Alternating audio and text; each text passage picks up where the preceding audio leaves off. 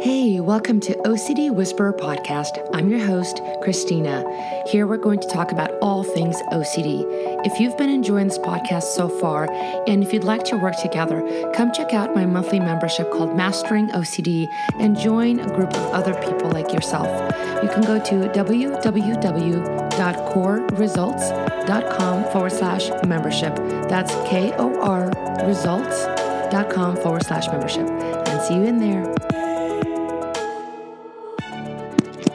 Hi, and welcome to OCD Whisperer Podcast. So today I have Nathan Peterson, who's a licensed social worker, and he specializes in OCD and anxiety disorders, and he's located in Allen, Texas. So welcome, Nathan. All right. Thank you so much for letting me be here, and I feel so honored to be on your podcast.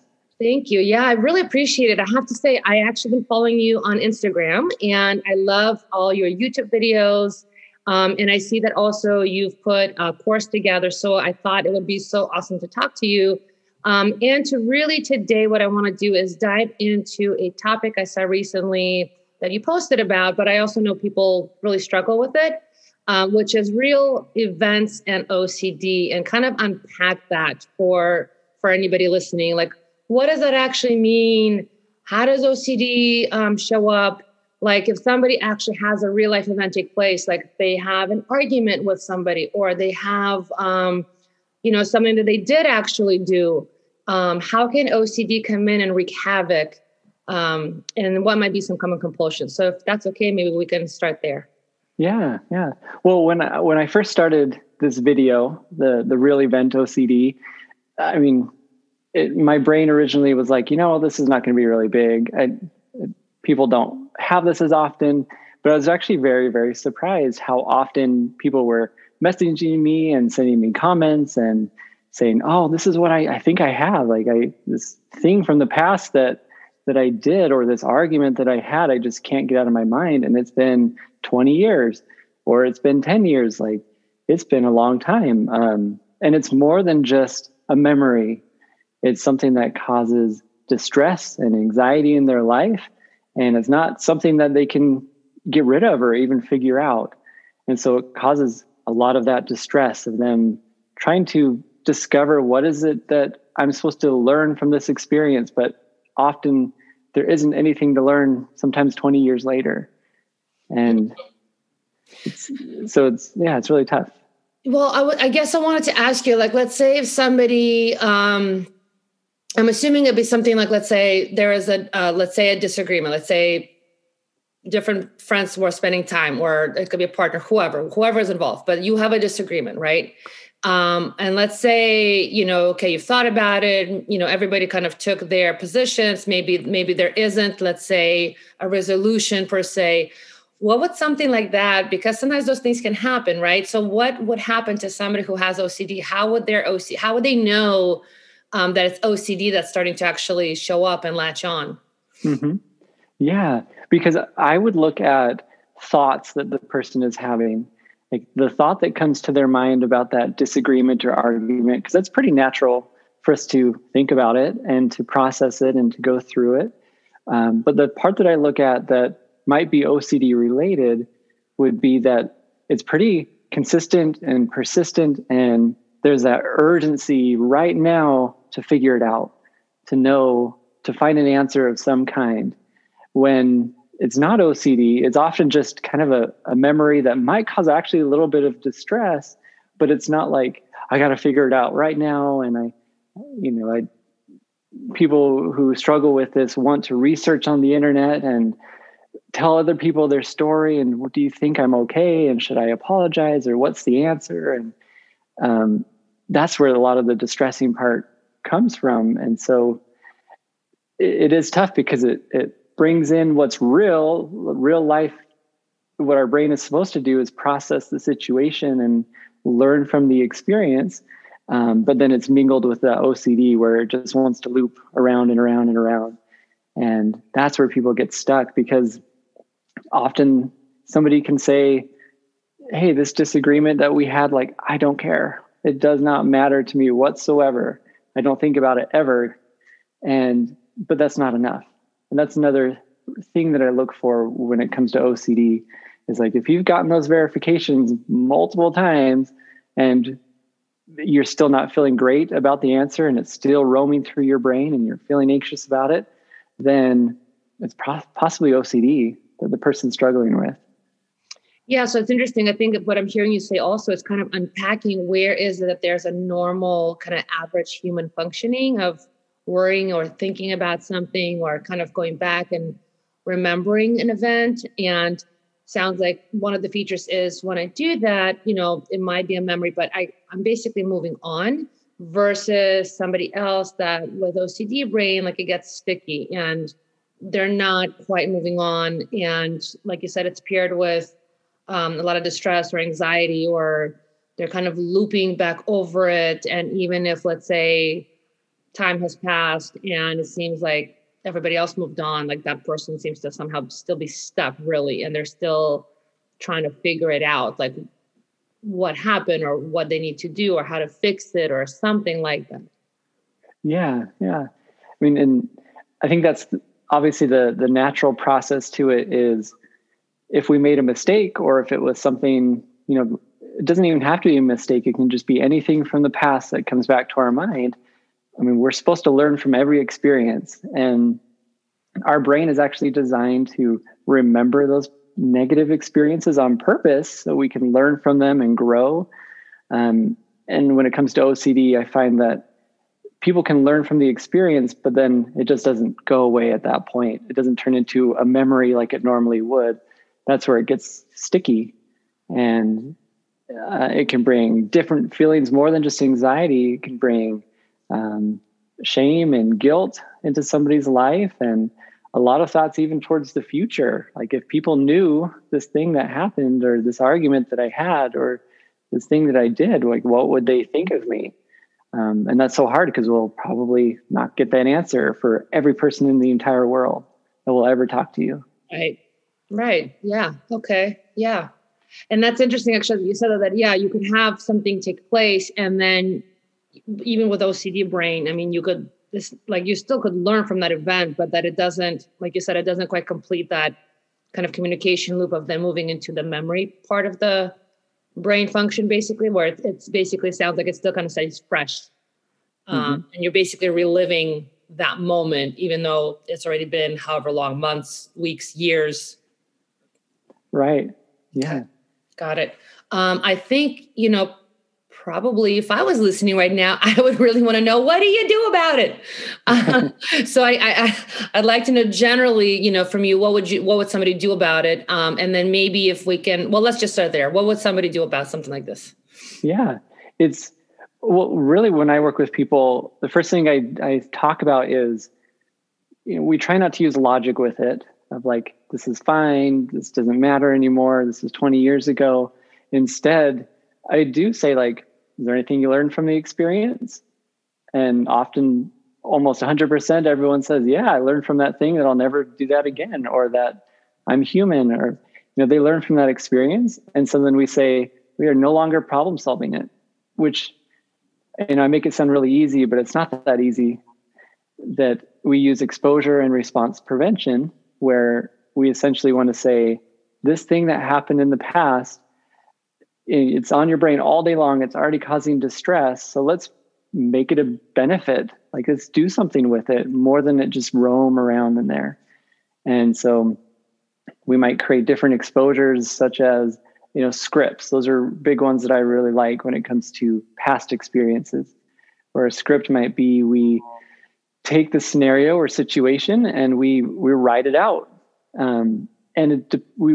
For me, I like it when people write out the scenario as if it's happening like right now, not what happened, not all the details they can't remember about it. It's actually like, this happened and it's happening right now. And we put emotion in it and feeling and facial expressions and everything you can so that they can actually feel something from it. And we often might read that scenario, but the whole part of exposure is the most important part is the response prevention. Mm-hmm. So how can we respond differently to this? Because every time that scenario comes back to your mind, you're kind of freaking out about it and you're trying to solve it. That we need to change that response to say, instead of freaking out, let's actually maybe smile to the scenario, or even if it was a horrible thing that happened or that you did and it feels awkward and weird to do, we might smile as we're reading this scenario of this thing that happened, or this argument. And it what it does is it starts telling the brain, like, you're supposed to be scared, and I don't know why you're not reacting this way. And if you're not, then maybe this isn't as big of a deal as I'm making this out to be. And so if you can keep responding as pretty much almost like you don't care in a way, but be dedicated to do that every time that thought comes, every time.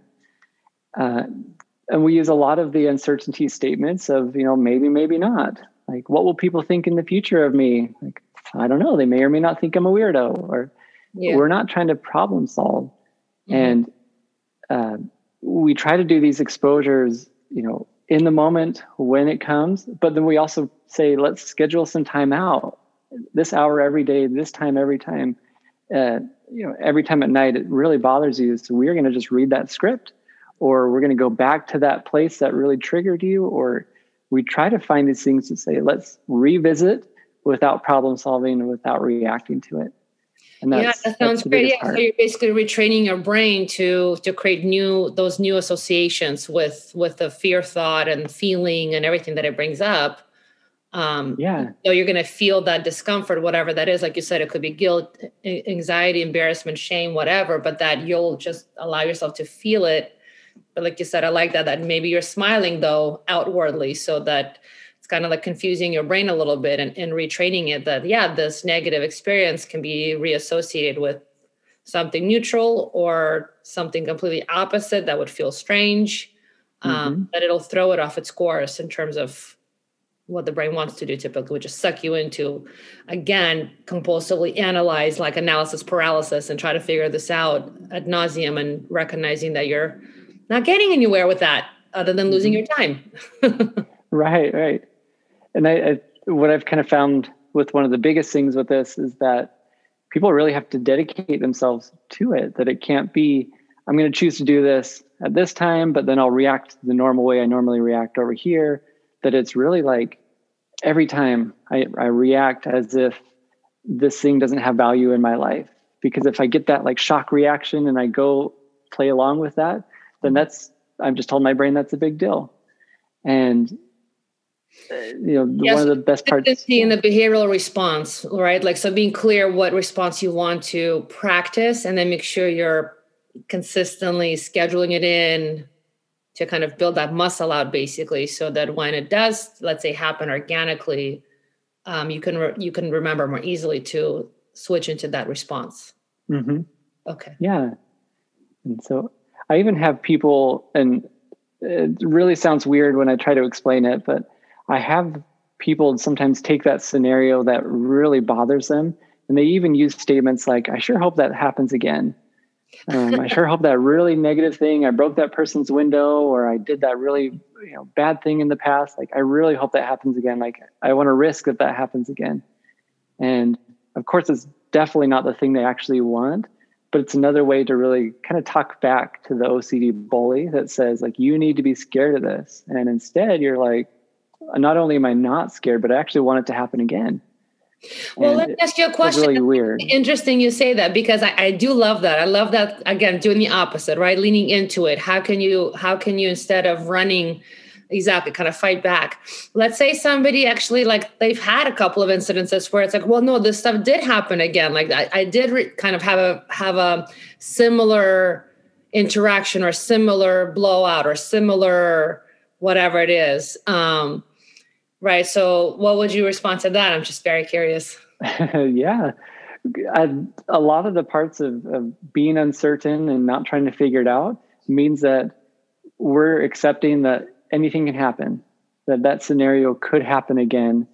The situation could happen again. But let's say it did actually happen in the past. Let's say that there were more than one incident that it did actually happen. So then you would tell somebody just to still sit with the fact that, hey, and it may happen again, yet again, and maybe.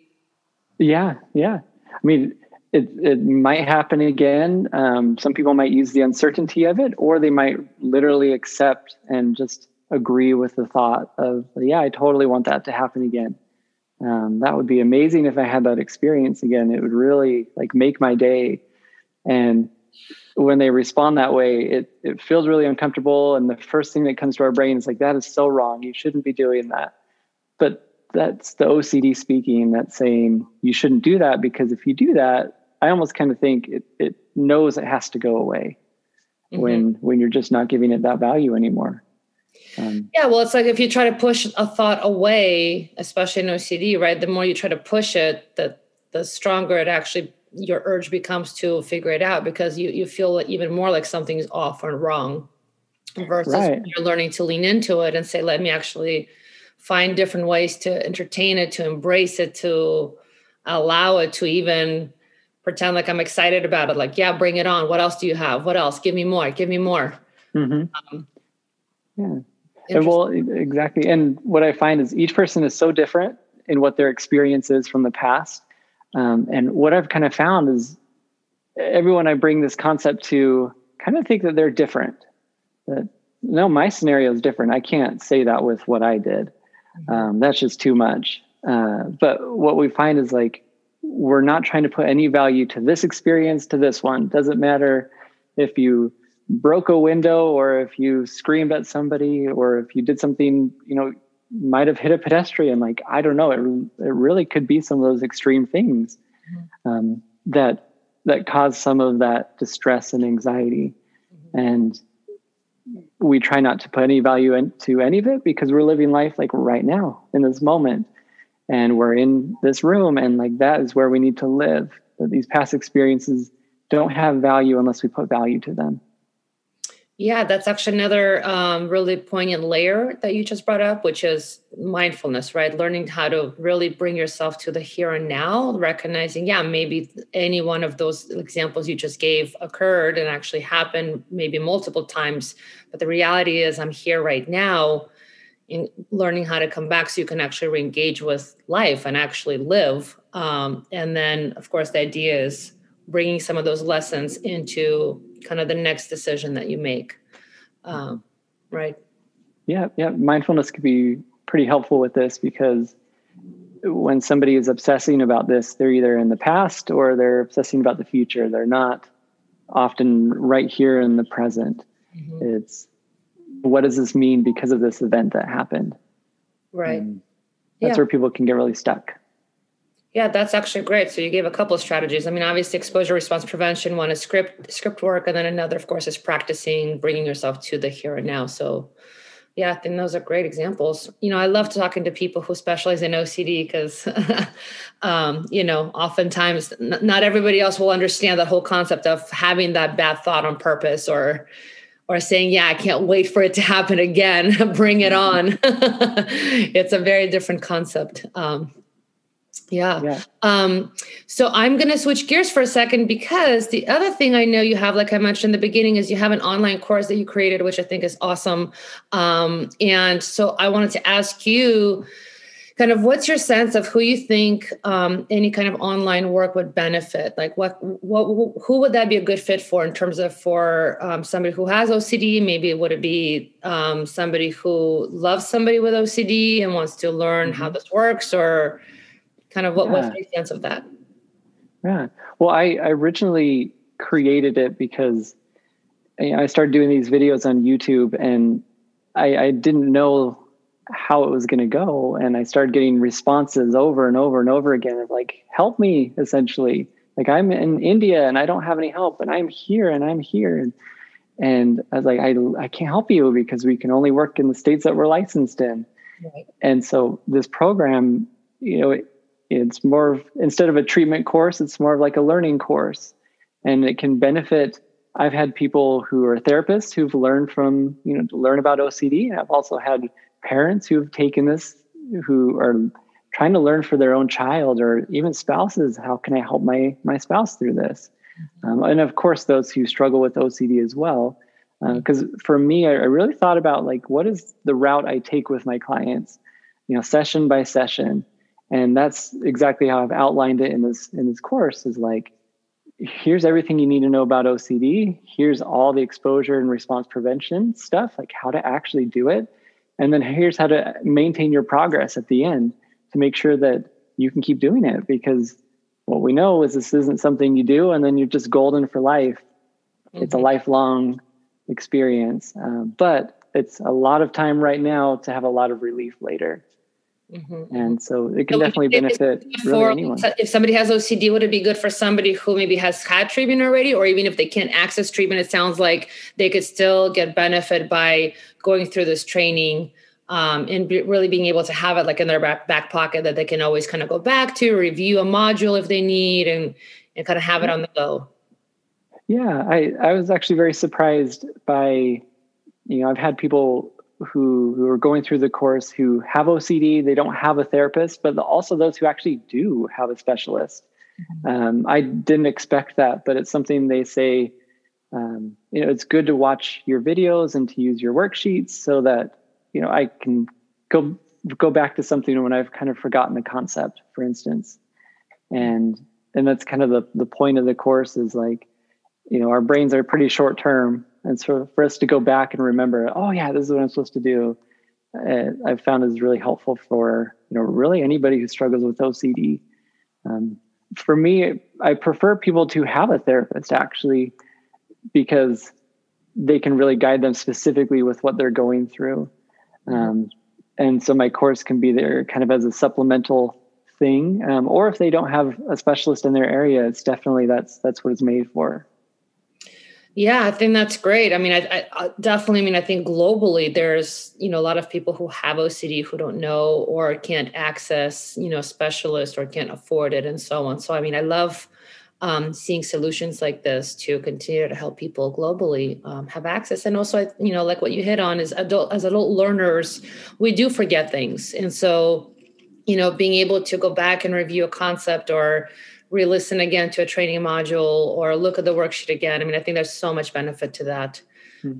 Yeah. Awesome. Yeah. Thank you so much, Nathan. I really appreciate your time. And how can people find you if they're looking for you? Yeah. Well, my counseling practice is located in Texas. So Allen, Texas. The website is ocdandanxietycounseling.com. The course, if you're interested in that, is ocdandanxietyonline.com.